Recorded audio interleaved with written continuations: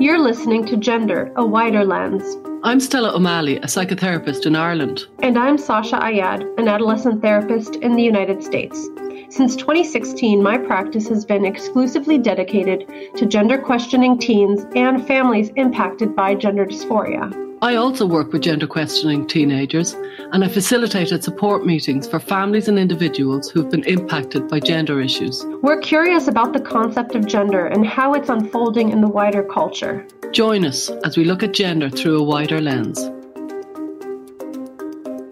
Hi Stella, how are you? Good. How's Sasha today? Sasha as well. I think she's all right.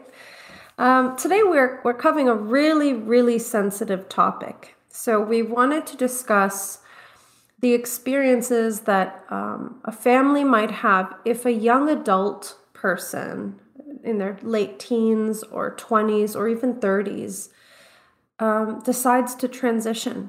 And this is very complicated because within one family unit, you might have the adult person, perhaps full of hope and excitement about the prospect of like reinventing themselves or perhaps transitioning after having wanted to for some years. And then you have parents or family members who sometimes feel completely blindsided and really disoriented from the announcement of their loved ones. So we hope to be sensitive with this important topic and give it a good, thorough discussion. Yeah, it's tricky for everybody when you know somebody as one way and then they become another way. And they might have been kind of storing this information for a long time, but it can be extraordinarily new for the loved ones and the friends. So they can be blindsided, they can feel like they've been hit by a truck. What is this? Yeah. And the person who is maybe all seeking to medically transition quickly because they've been hanging around for a long time. So they come out and they want to go fast often. And everybody around them can feel like, wow, this is like a bullet. Yeah. So it's a very disorientating process for everybody, really. Yeah. And I'm aware there are also some cases where, of course, we have to keep in mind that when we are contacted, let's say by the parents who do feel blindsided, we're getting one version of the story. And so if we were speaking with that young adult, we might have additional context. But, based on what we're seeing more broadly in the culture, it wouldn't be completely shocking to imagine that some adults have also kind of gotten a very quick reinvention of their identity that maybe they hadn't been storing secretly for, decades of time. So I think there are lots of ways that this can emerge in a family or in a person who is a young adult or an adult. And so, we'll try to kind of unearth the various ways that this might show up. And I know, Stella, you run these support meetings at the Gender Dysphoria Support Network, which are parent meetings. Do you have a group for parents of adults? And maybe you can talk a little bit about what you've observed from the parents' side in those groups. We do have, we're talking at the moment of dividing it into, and it's kind of tricky, we were thinking of dividing it into parents of children who are 17 and under and parents of children who are 17 and over, because that 17 age is a very crucial age, and some of them want to hear the younger, and some, so we're going to include them both sides, but we haven't actually yet done it. But yeah, the parents of the sudden onset, the adult onset, the sudden onset, are a new cohort, yet again a new cohort in a landscape of new cohorts, and their numbers are starting to become noticeable. And those parents often feel, I would argue, maybe most at sea, most kind of uncertain about, I've just heard the craziest thing that I really didn't see coming. In all the things I could see coming, that, my child is married, maybe has a child. I so did not see this coming. And they're still maybe young, but still so maybe late 20s or something, but or 30. And the parents come in going, what is going on? And when they meet another parent of the same kind of genre, they're like, how could there be two of us? And there are. Yeah. There are. It's the thing that's going on. And it's harder to fathom. So I think this will be a contemplative episode for myself and yourself, because it's really we're going to be stretching ourselves to understand what's going on for everybody here, because this is a new scenario. Yeah, I mean, it is a new scenario, but I also can't help but think that I remember reading in the literature and also just anecdotally hearing stories from older people who might call themselves transsexuals today, who did come out as adults. True. You know, so I don't think it's a completely new scenario. Someone like Caitlyn Jenner, for example, very famous. They were very trans woman. definitely males, and they were very definitely middle aged. There was a real common thread of middle age there. These ones are like 28. Okay, you know, that's what I've noticed, and I'm like, whoa, yeah. Well, maybe let's start there. Let's kind of break down some of the demographics that we see. So you mentioned like this late 20s young person who's suddenly coming out. What are some characteristics that you've noticed or just casually observed of that age range? What I've noticed is that the parents are floundering and have no understanding. And the adult child might have plenty of support with their partner. And that can be quite kind of fine, really. It's the parents who feel shut out and absolutely kind of not part of it. And, you know, honestly, at that age, part of you thinks, well, that's going to happen in life. That, you know, adults are going to move on and they're going to kind of have very different lives than any of us expect. And I do think that a lot of the parents feel that there's a very heavy internet aspect to this, and nobody's listening to the parents.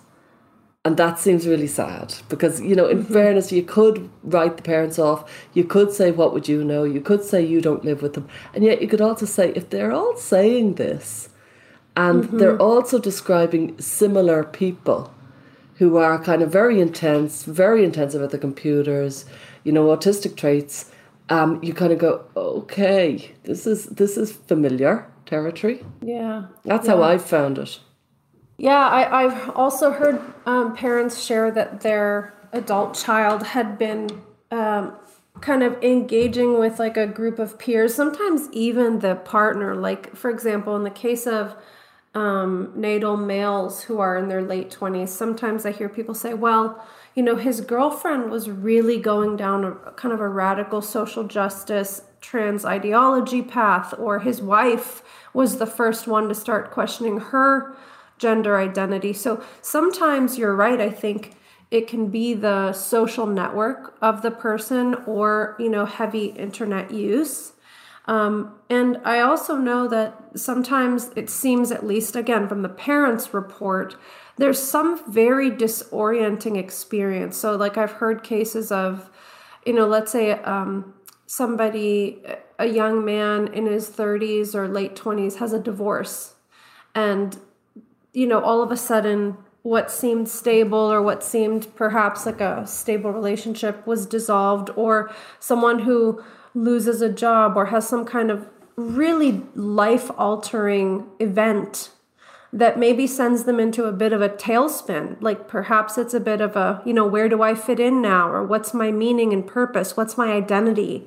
And again, it's almost so difficult to speculate, because by definition, these individuals probably aren't seeking therapy from us. So we're really trying to piece together a very blurry picture based on only one side of the stories. And I appreciate that. But I mean, when you think about the importance of self-definition and identity, it remains somewhat fragile, you know, until later in life. It's not, people reinvent themselves at all different ages. So it's not shocking to imagine that could be the case. Yeah, I think you're right about the kind of the life transitions. So let's say the child going from junior school to high school, or middle school to high school to college, all those transitions, they are really vulnerable times. And then when they're out in the real world, let's say, and they're working and they lose a job, again, you've got a vulnerable space. So those kind of little vacuums is where we kind of almost rearrange our identity, I'd be inclined to think. And this is where it comes in. And that is incredibly alluring, I think, for people. I think very similarly, you know, the way I spoke about the middle-aged men, and I know a lot of people who are listening will be saying, sure, why aren't they talking about autogynephilia? This is all autogynephilia. And I'm like, yeah, there's more. There's a lot more going on in life, you know what I mean? And I would say that a lot of men I've spoke to who did transition middle age, again, it was a transition of, this is my life. This is the last act. I'm going to live my life for the last act. I haven't lived it before then. I'm going for it. And they can feel very selfish, and it can be autogynephilia. There's lots of things that can be going on, but that is one of the many things that's going on, which is, I'm just going to try this new identity. I'm going to try being this person that I've secretly thought is me, which is really almost esoteric. Like, it really is me. And I'm going to try it on and see how it fits. This is when you lose half the room, because everybody's like, what do you mean by that? Yeah.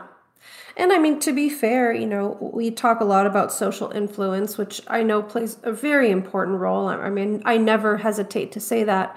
And also, there are certainly individuals that are transitioning now, seemingly suddenly, who, for whatever complex reasons, maybe had been struggling with this internal sense of feeling like somebody else. And I know that's ephemeral and it's hard to understand for those of us who have never exactly felt like that. Like, we all can relate to moments of not feeling like ourselves or having an ideal self. Like, that's all on the same spectrum here. But I can't really imagine what it would feel like for, you know, decades to be harboring this secret of like a powerful, powerful force within me saying, the real life that would be truly living would be if you lived as this other person. I mean, that's really intense and very powerful. And it's psychologically interesting. And I think it's worth, you know, just acknowledging that's probably an intense thing to feel. Yeah, you said it so well there. Because that feeling of, I want to be somebody different, not me. And to, you know, I did definitely get a taste of it for those years when I was a kid, and it did go on for years. And it's this, I'm not me. I'm the wrong. This isn't me. I don't know what is me, but this isn't me. Do you know what I mean? And funnily enough, I had a bit of a taste of it in a different direction. I lived in very rural Ireland for a few years, for a good few years, really, 7 or 8 years. And I remember the whole time I was living there, I used to have this sensation of, this is not my life. This is not the life I was meant to be having. This is not my life. And it's not the same, but it's different, you know, but there's something in it. And then I moved and I thought, yes, this is my life.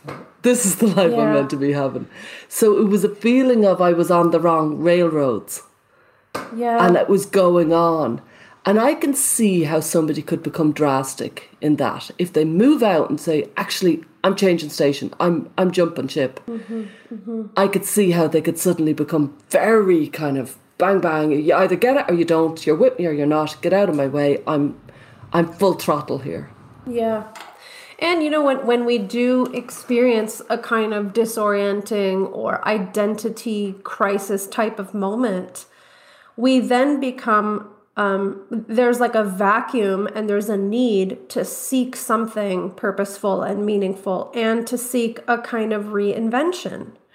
And, you know, I can't help but notice that in some of these cases where, well, let's just describe this, because like what I have heard from many adult parents of adult children is that they get some sort of an email or a letter or something or a message from their child saying, by the way, I have discovered that I am this other gender and I'm going to be pursuing medical interventions and I'm not interested in discussing it. And that feels so patently different from parents of young kids who still live at home, because then they're able to like have discussions or maybe set some guardrails around safety or health things. But when you have a 28-year-old child texting you this seemingly out of the blue, it's absolutely shocking. And it's the lack of communication and the refusal to answer questions that I think really scares a lot of parents. And to me, that feels very different from, like you said, Stella, adult children are going to live their life in ways that suit them and don't necessarily follow the path their parents had out. But it would be one thing to say, Mom, I know I just graduated college, but I've decided that I'm going to kind of switch gears in my career and I'm going to go do so and so. And yeah, let's have coffee. We'll talk about it. Like, I was really unhappy with my major, or, that's very different from, by the way, I'm about to embark on this completely identity transforming process, and you're not allowed to ask me anything about it. And might I point out that a lot of parents, not in the context of gender, freak out about these elaborate, yes. I'm jacking in my degree, sorry about that. Yeah, I know I've done 4 years, but no, not going to do any of it. Or I'm not going to get married, or I'm emigrating, or I'm becoming a barman. And there you go. That really bothers parents very deeply. Now, the parents of the kid who's transitioning will say, yeah, whatever. This is a whole different. But, it's only, you only know what you know. And that is a real shake-up. So I think you're right about the identity crisis. And I think that's a very good kind of analysis of what's going on. And I don't think it's given enough respect, if I'm honest. An identity crisis is a very, very frightening experience, because you don't know who you are, and you don't know what you can trust, and you don't know what you can put your hand on, and you can't trust anything. You're scared out of your wits, because who you are is not who you thought you were. That is terrifying. And yet when we're terrified, we can act very intensely. And that's what can be at play there. And very hard to kind of penetrate somebody who's frightened. If somebody's frightened, they've so many walls up, they can't hear anything that doesn't calm them down, if you follow me. So it's like, I'm not going to go into discussions here with you on any level. Yeah, it feels like the young adult in that situation is really protecting their choices. It's like let's say there's a case that has the flavor of, group involvement. And I'm using that word very carefully because we all are parts of different groups, and some groups that we might encounter, whether it's a religious group or a political group, or even your best friends from high school who are very cliquey. If a young person has had some sort of an identity loss and then has latched on to a certain kind of ideology or belief system around gender identity, they might be buying into some promise of what transition is going to offer them. And the fear that you were talking about might just be the fear that if I let mom and dad chat with me over coffee, they're going to try and talk me out of this. And I want this really badly. And they're going to bring back the old me with all the problems, all the uncertainty, all the terror. No way, not going to do it. I will not meet you for a coffee. Here's the new rules, learn them, and get with the program or get away from me. And that's kind of what the parents are offered. It is very reminiscent of the young adult who goes to college and within 3 months identifies as trans. It's the same kind of criteria. It's a period of transition. It's an identity crisis. It's latching on. It feels like that anyway. And it's much more, if it could be described as that, even much more non-negotiable than any other. There's almost degrees of non-negotiability, and this is an extreme non-negotiable stance, and so that's very difficult to live with that. Yeah, and to kind of keep building on the profiles here, in my experience, the young adult who goes off to college and suddenly announces trans is equally likely to be male or female, and it often is female. But then the 30-year-old is the male, in my experience. I have not met many families who say, my 27-year-old daughter has suddenly announced trans. It's almost always males. I'm the same as you. I haven't. I've female, male at college, very definitely, no doubt about that, 100%. Yeah. Then this 27-year-old, this 30-year-old, parents of males. Definitely is what I've seen. And that makes me turn to thinking of autogynephilia and what was maybe driving this beforehand.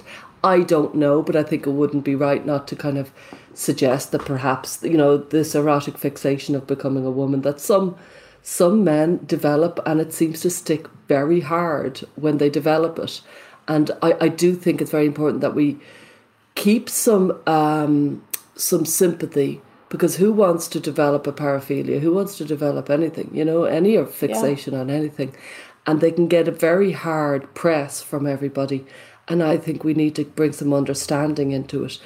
Having said that, I don't want to rush it on, but I have read a few books about women whose partners have transitioned, and they feel quite reminiscent of these 27-year-old, 30-year-olds.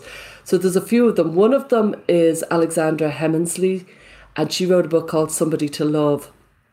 And she's actually quite well known in the UK, and she's a great writer.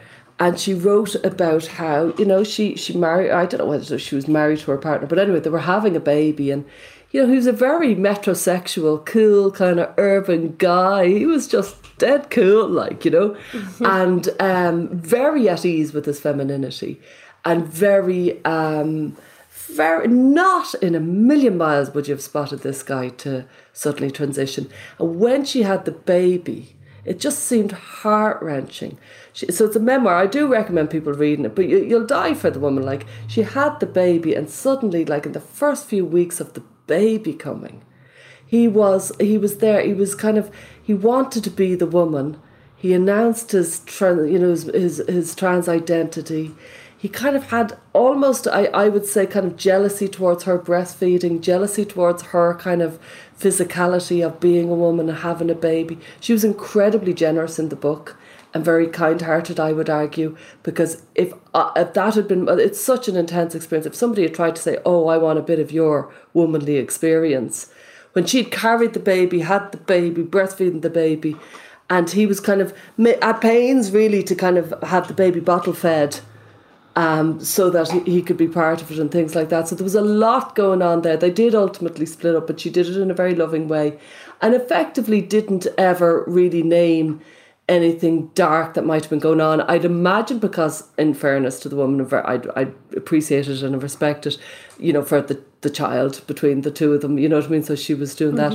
So there's another book which would be very different to this, which is called Sex Changes. It's kind of a classic. It's about 15 years old.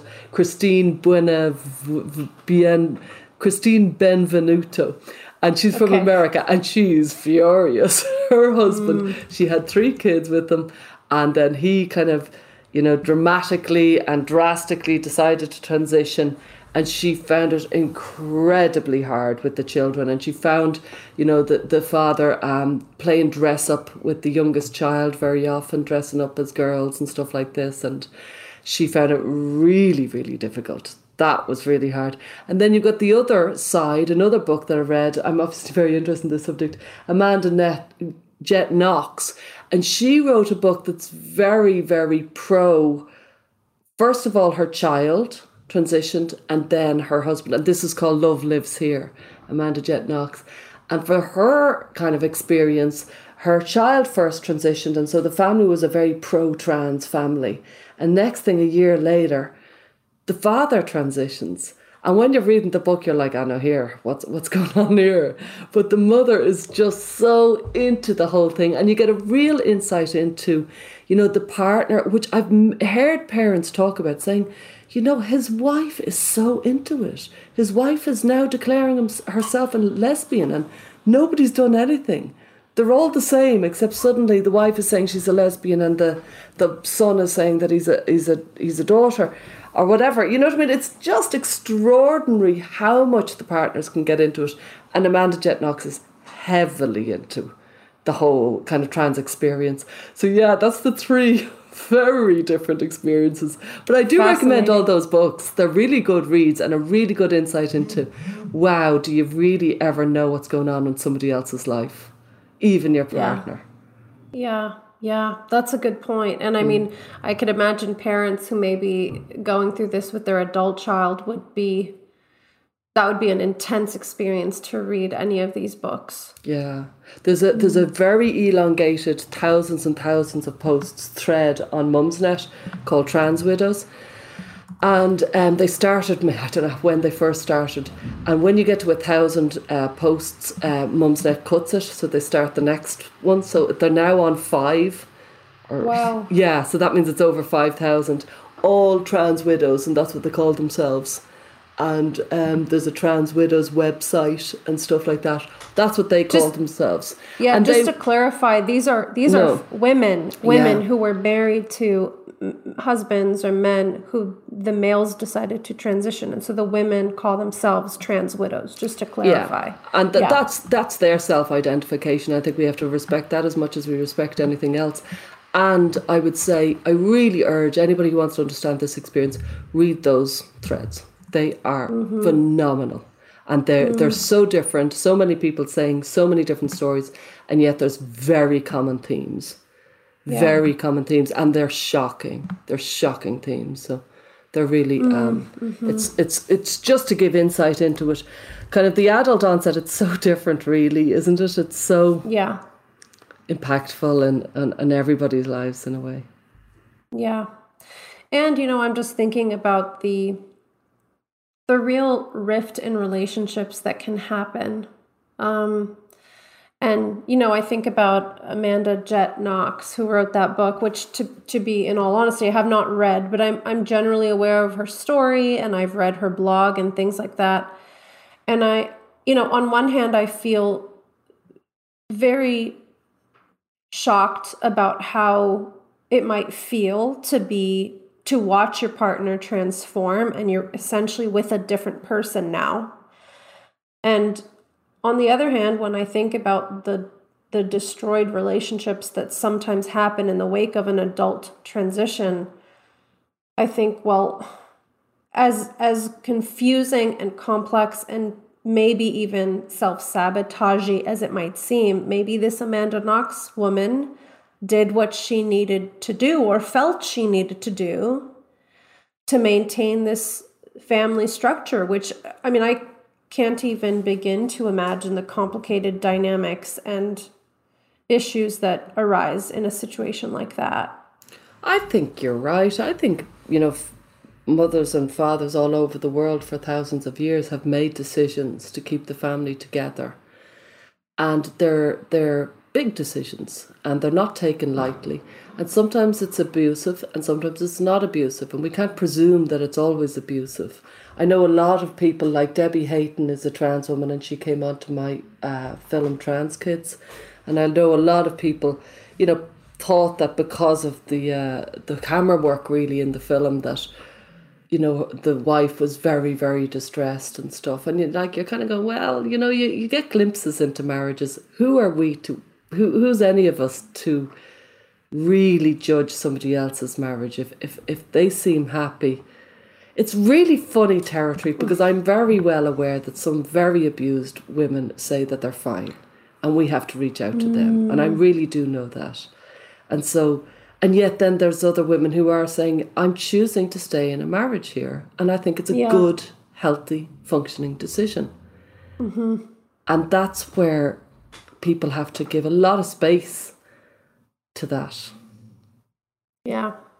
Well, let's kind of shift gears back towards the parental experience here. So, we've talked a little bit about the young adult who may be in a very enthusiastic way and maybe also complicated way. Like, I know that from what I understand about Debbie Hayton's experience, Debbie worked really hard and painstakingly to explore all of the complicated consequences of the decision. And so, we've talked a little bit about the experience of the adult who's transitioning. What do you have to say about the parental experience for parents who have a young adult transitioning? We didn't really talk much about the college age kid. Do you want to describe it in your parent groups? How does that tend to show up? Can I just say I see similarities between the what they call themselves, the trans widows, and the parents, the trans parents, insofar as some of them feel like they're being abused and treated very, very badly, and they're in an abusive situation and they love the person who's abusing them. And this is a common thread that I see. And I don't think it gets said, because I think, parental abuse is one of those taboos. Parents are very, very, very reluctant to say, I'm being abused here. I'm being abused, and this is really toxic.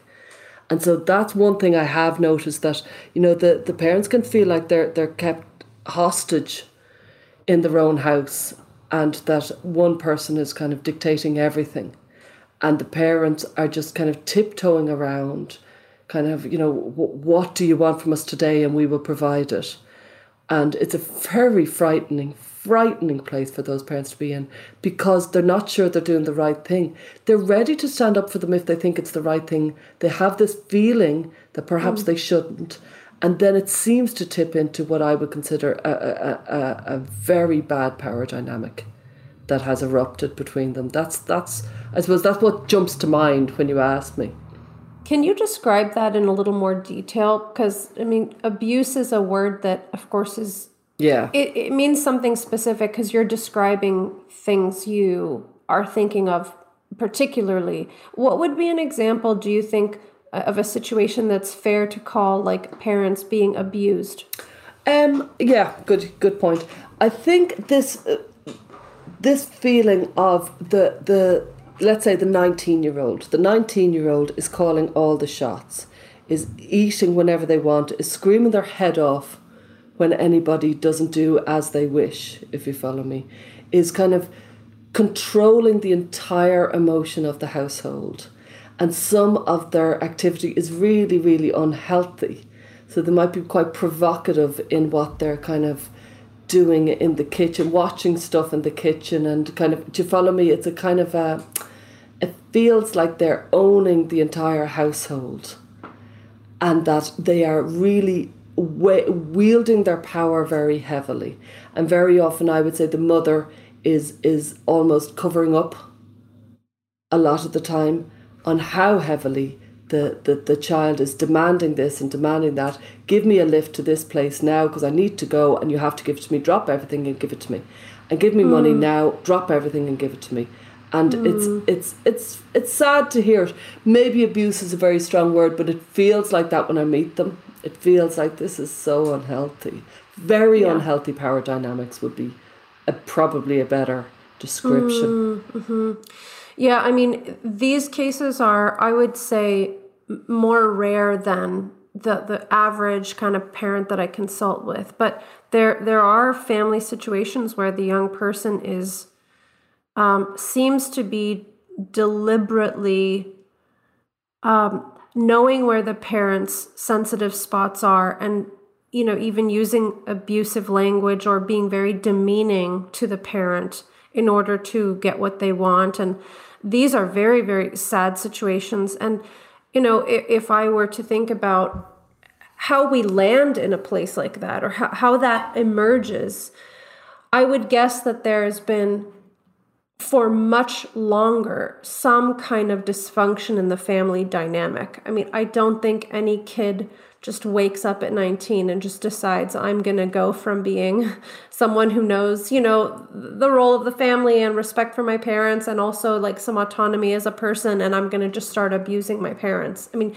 there's something, I think, that is being pointed at that perhaps indicates something wasn't going well to begin with. And, I want to also lift up almost the other side of this coin, which again, when we're talking about adults, is really tricky and we can't know for sure.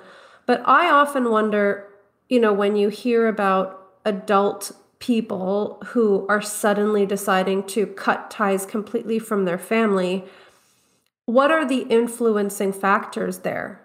So on one hand, we pointed to the fact that perhaps this person has gone down a rabbit hole of ideological beliefs that really separate individuals from their parents, which is really tragic. And this is something we're going to cover actually in more depth in the future.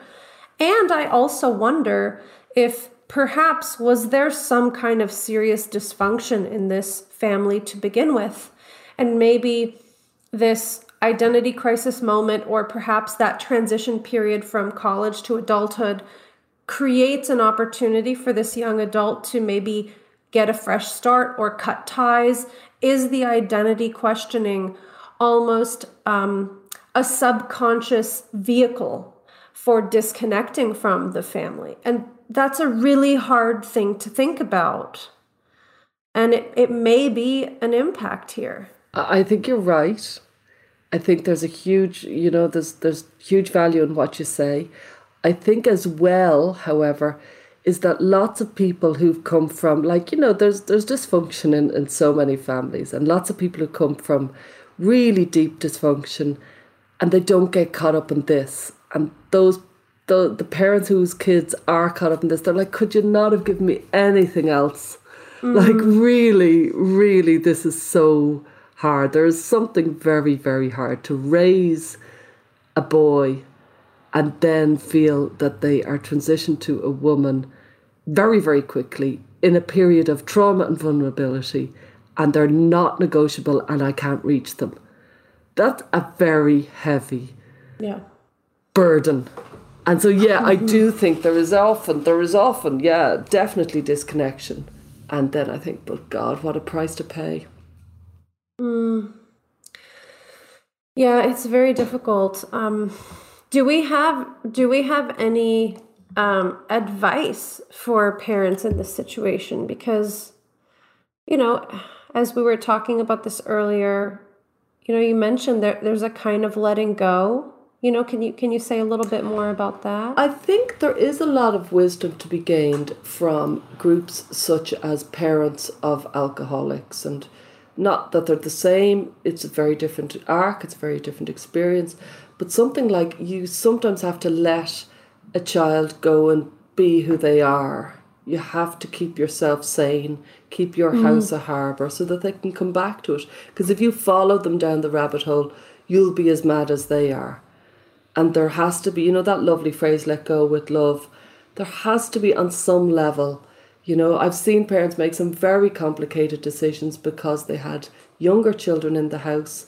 They had an older child who is maybe adult, who is transitioning, and they've kind of encouraged the older child to maybe move out. And they've supported them. Like, this isn't any sort of lack of support.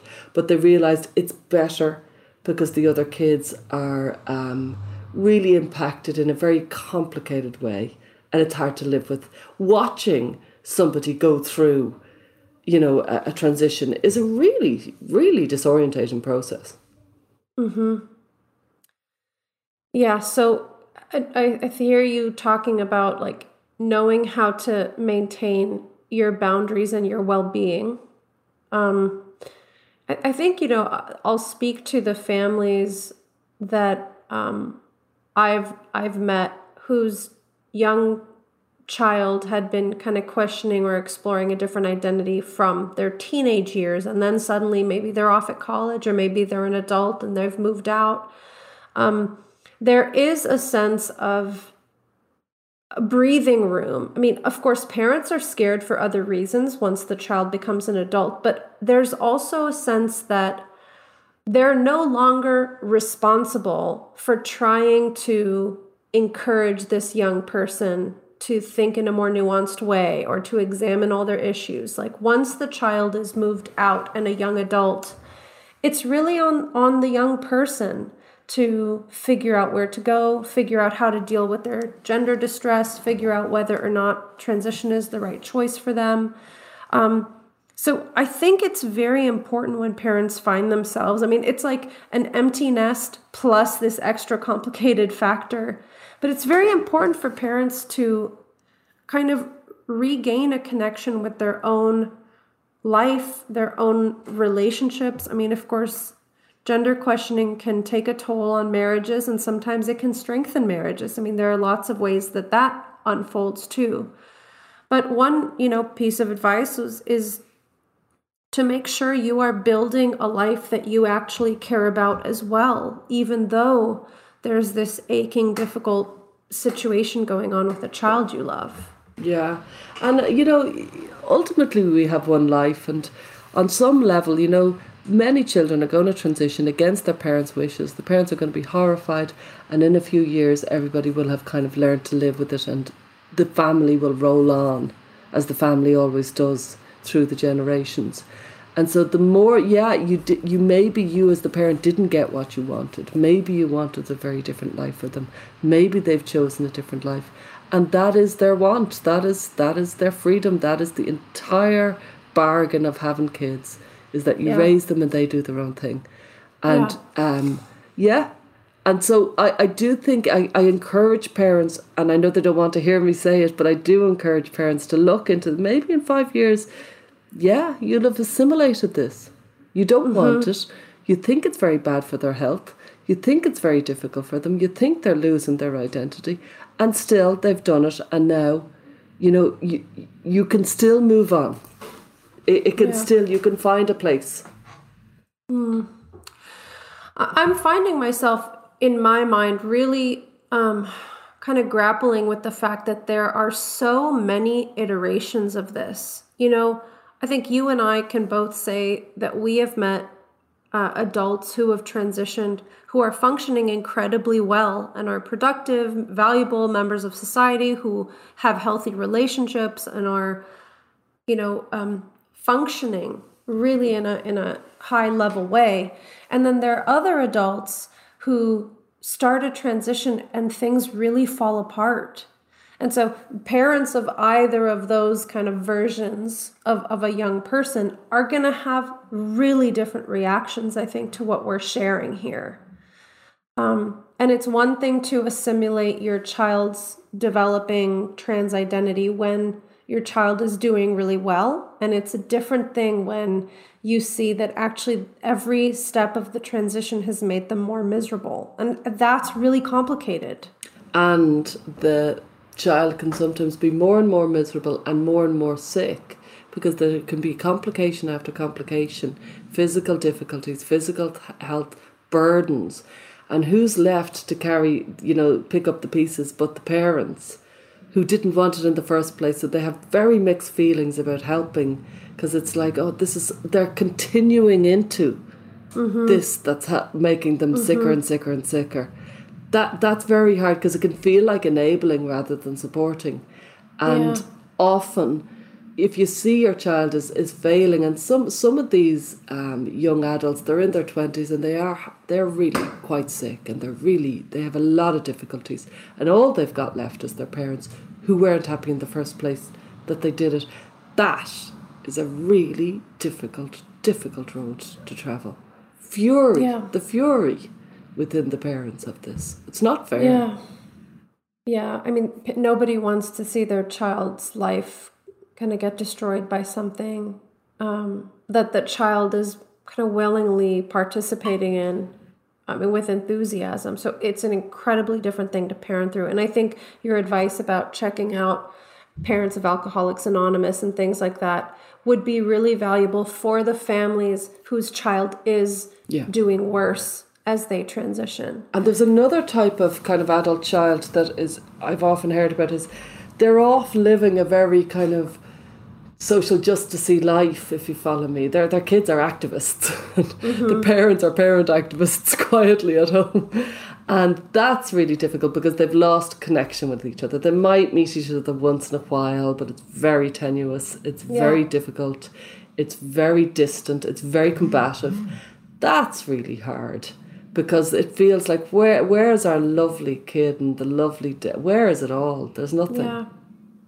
Well, I mean, I do have some kind of maybe advice to share for families in that situation. You and I are planning for probably next year to do a series about influence. And in the case of a young adult who's living this, as you called it, social justice-y lifestyle, that might be perfectly healthy in some regards, but sometimes that also involves a complete reinvention of yourself and a cutting off of relationships that you think are transphobic or, white supremacy inducing or whatever. I mean, there's all kinds of things. But one thing that I think is really important that comes out of the work of experts who talk about influence and groups and things like that is that it's helpful to have a light thread that ties the person back to your family. So rather than, for example, creating some sort of ultimatum, like if you transition, that will be intolerable for us, or we don't think we can continue. Or if you go down this particular road, whether it's transition or something else, if you set a really rigid ultimatum or you make it seem like a deal breaker, it's very hard for the young person who may eventually find their way out of that particular perspective to come back, because there's a lot of saving face, there's a lot of damage in the relationship. So as difficult as this is, I think if parents can do their own emotional work to get stabilized and grounded and find their own support system, if parents can create a dynamic with their child that allows for the child to take some unusual twists and turns in the path of life and know that they still have a place, that's really important. And, you know, if parents are in this kind of cut off, estranged situation, one of the things that I sometimes recommend that sounds a little bit silly is, if there's anything that's not inflammatory that you can remind your young adult child about, that's really helpful. For example, pets. If your kid refuses to talk to you about the big life decisions they're making or their medical choices, you can always send a picture of the pet puppy and say, "Hey, me and Fido miss you. Hope you're well." Low pressure, not an attempt to have some deep discussion, but just a way to stay connected in a way that is reminiscent of positive things, but not necessarily like your 5-year-old baby picture in a dress where this used to be you. I mean, that's really, it's really abrasive for parents to try and pull a young person back to their old identity. But if you can give them subtle, gentle reminders of the love you had at home, or the fun we had as a family, or, you know, your favorite pet, these little kinds of ways of staying connected can be a little thread, again, tying the young adult back to their parents. I think that's gorgeous, and I think it's actually crucial, because an awful lot of parents are in danger of being completely estranged, and your words could bring it back, because they could be more like, "Oh, it's Mother's Day, be a daughter for me today," or some really kind of crazy stuff that really will not work out well. No, picture of Fido, isn't he cute? Look at the funny collar we got him. Like, you know, and even funny gifs and memes that have nothing to do with gender or politics or social justice. No angle, just funny, just cute and sweet and lovely. You know, the lighter side of life.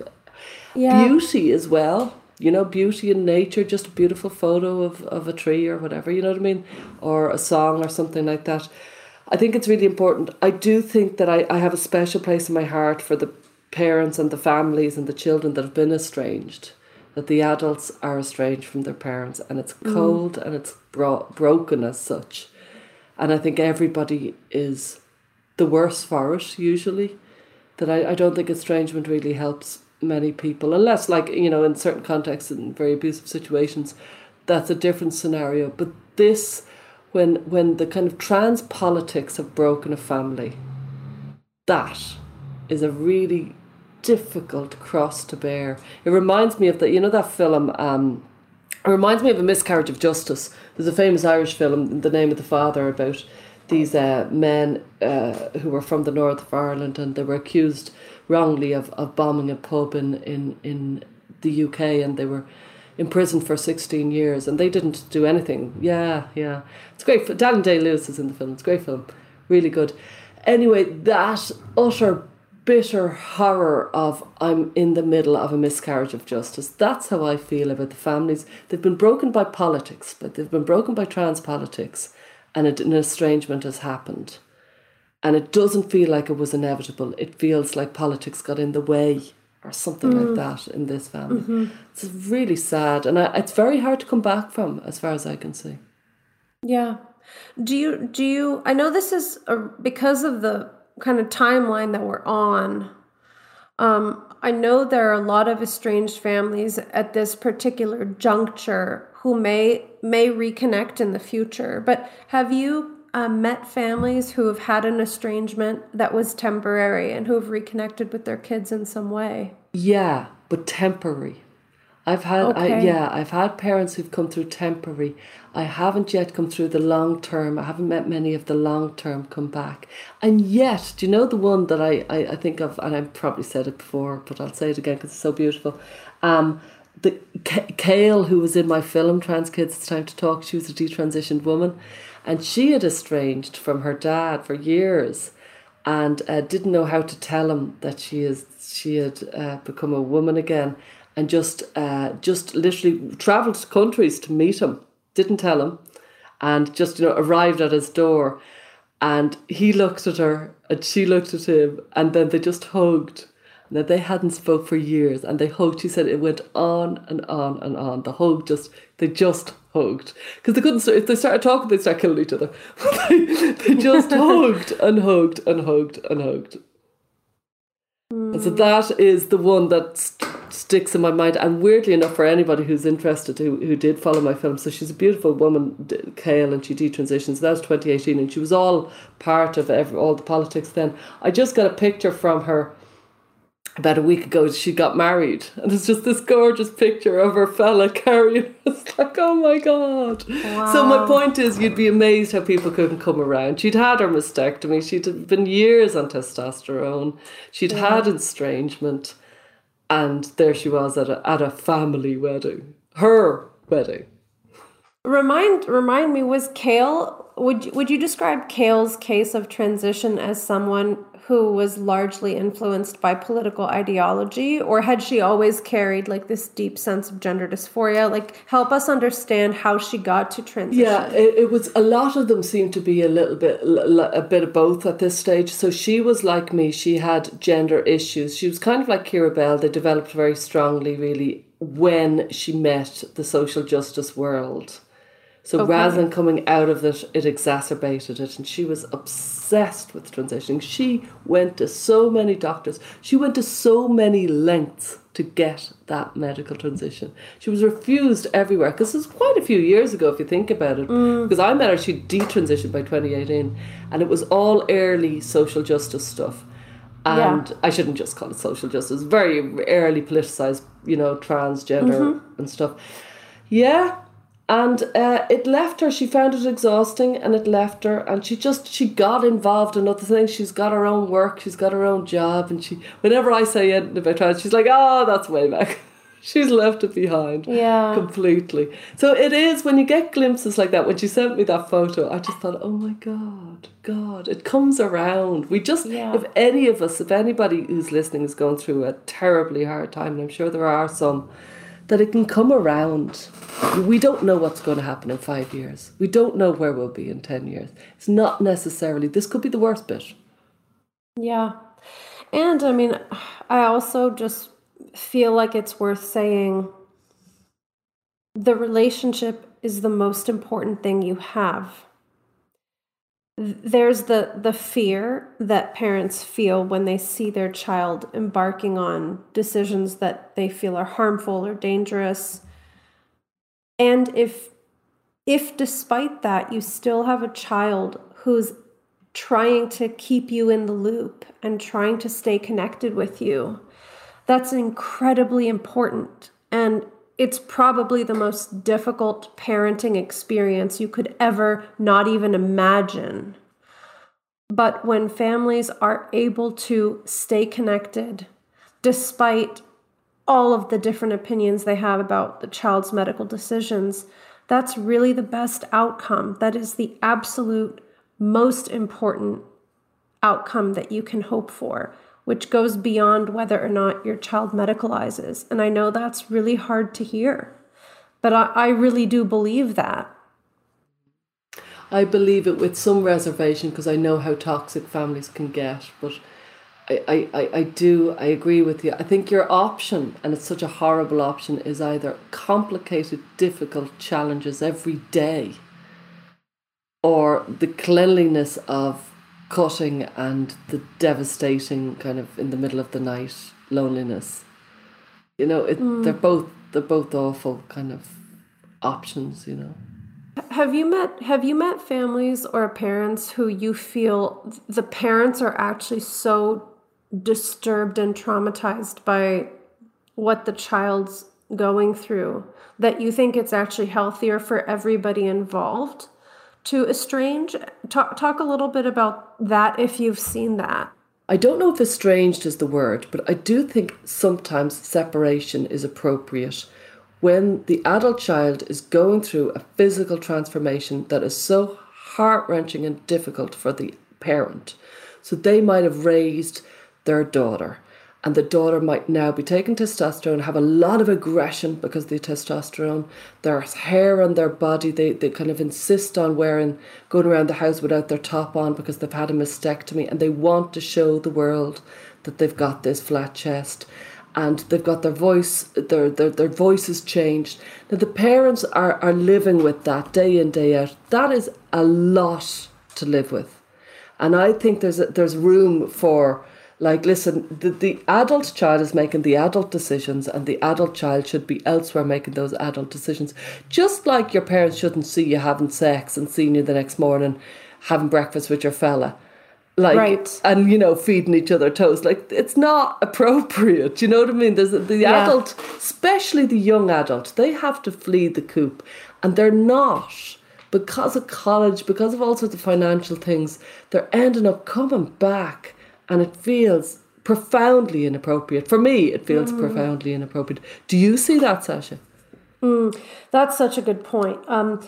Yeah, I mean, what I'm thinking about is more from the kind of relational perspective that if it's impossible for the parent and child to have a kind of genuine connection or speak with to each other without saying something incredibly hurtful or brash, I think that might be an indicator that the parent needs to set some more boundaries for themselves so that when they do connect with the child, maybe it's less frequently. Maybe it's like we meet up for coffee once a month rather than we're trying to have conversations once a week. Like, I think the family has to really assess, is the way we're interacting helping anybody? Is it hurting everybody? And if it's hurting everybody, we probably need to kind of disentangle ourselves a little bit. And I think the point you made about the inappropriateness of it is so brilliant, because what I was thinking about is that, if a person is becoming a young adult and starting to have sexual relationships or do anything that involves kind of a redefinition of self, it's the young adult's prerogative, for lack of a better term. And there's something important about, going off and exploring some things for your own sense of self, for your own sense of identity, and not dragging your parents along with you.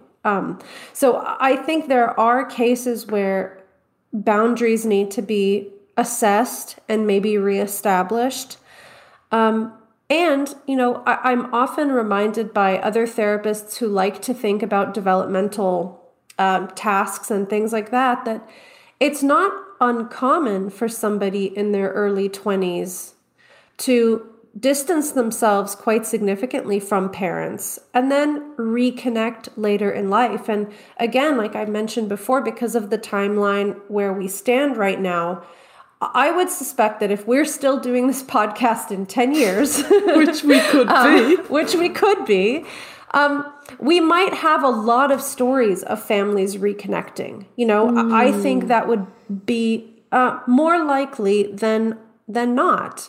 And, I remember seeing on Twitter a young detransitioned woman talking about her relationship with her parents, having kind of reconnected after detransitioning. And even sometimes people, like I remember one time Mars Fernandez, who's a trans man, made a post about how his mom called him papi, which is in Spanish the way you refer to your son. And so like they had some kind of very difficult rift, and she was kind of re-embracing Mars as her child in a new way. So I think the idea of distancing from your parents and reconnecting at some point, like you said, once everyone's figured out how to integrate things, that's important regardless of what happens with the young person's transition. Now, if transition turns out to be somewhat destructive for the person, you would really hope that that individual kind of has some wake-up moments and realizes, wow, this transition actually has not benefited me. It's made things worse,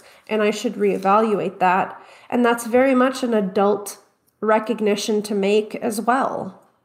Yeah, and sometimes when it has been a very dysfunctional scenario between the parents and the child, sometimes the best thing to do is for separation to occur so the child can individuate, find themselves, find what they want and do what they want. And they're the adult child, I should say, you know what I mean? Parenting an adult child, I'm gathering, is a complicated, tricky, role-less kind of position. Yeah.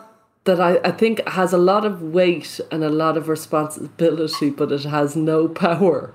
You have no power. So you're in a tricky position. I do think you've got to look after yourself in the whole thing. Thanks for joining us this week on Gender, A Wider Lens. This podcast is partially sponsored by RIME, Rethink Identity Medicine Ethics. RIME is a nonprofit organization dedicated to improving the long-term care for gender-variant individuals. Visit rethinkime.org to learn more. If you found value in our show, please review us on iTunes and subscribe so you never miss an episode. And you can follow us on Twitter, Facebook or Instagram. Just go to our Linktree. That's linktr.ee/widerlenspod. Our discussions are for educational purposes only and are not intended as a substitute for mental health services.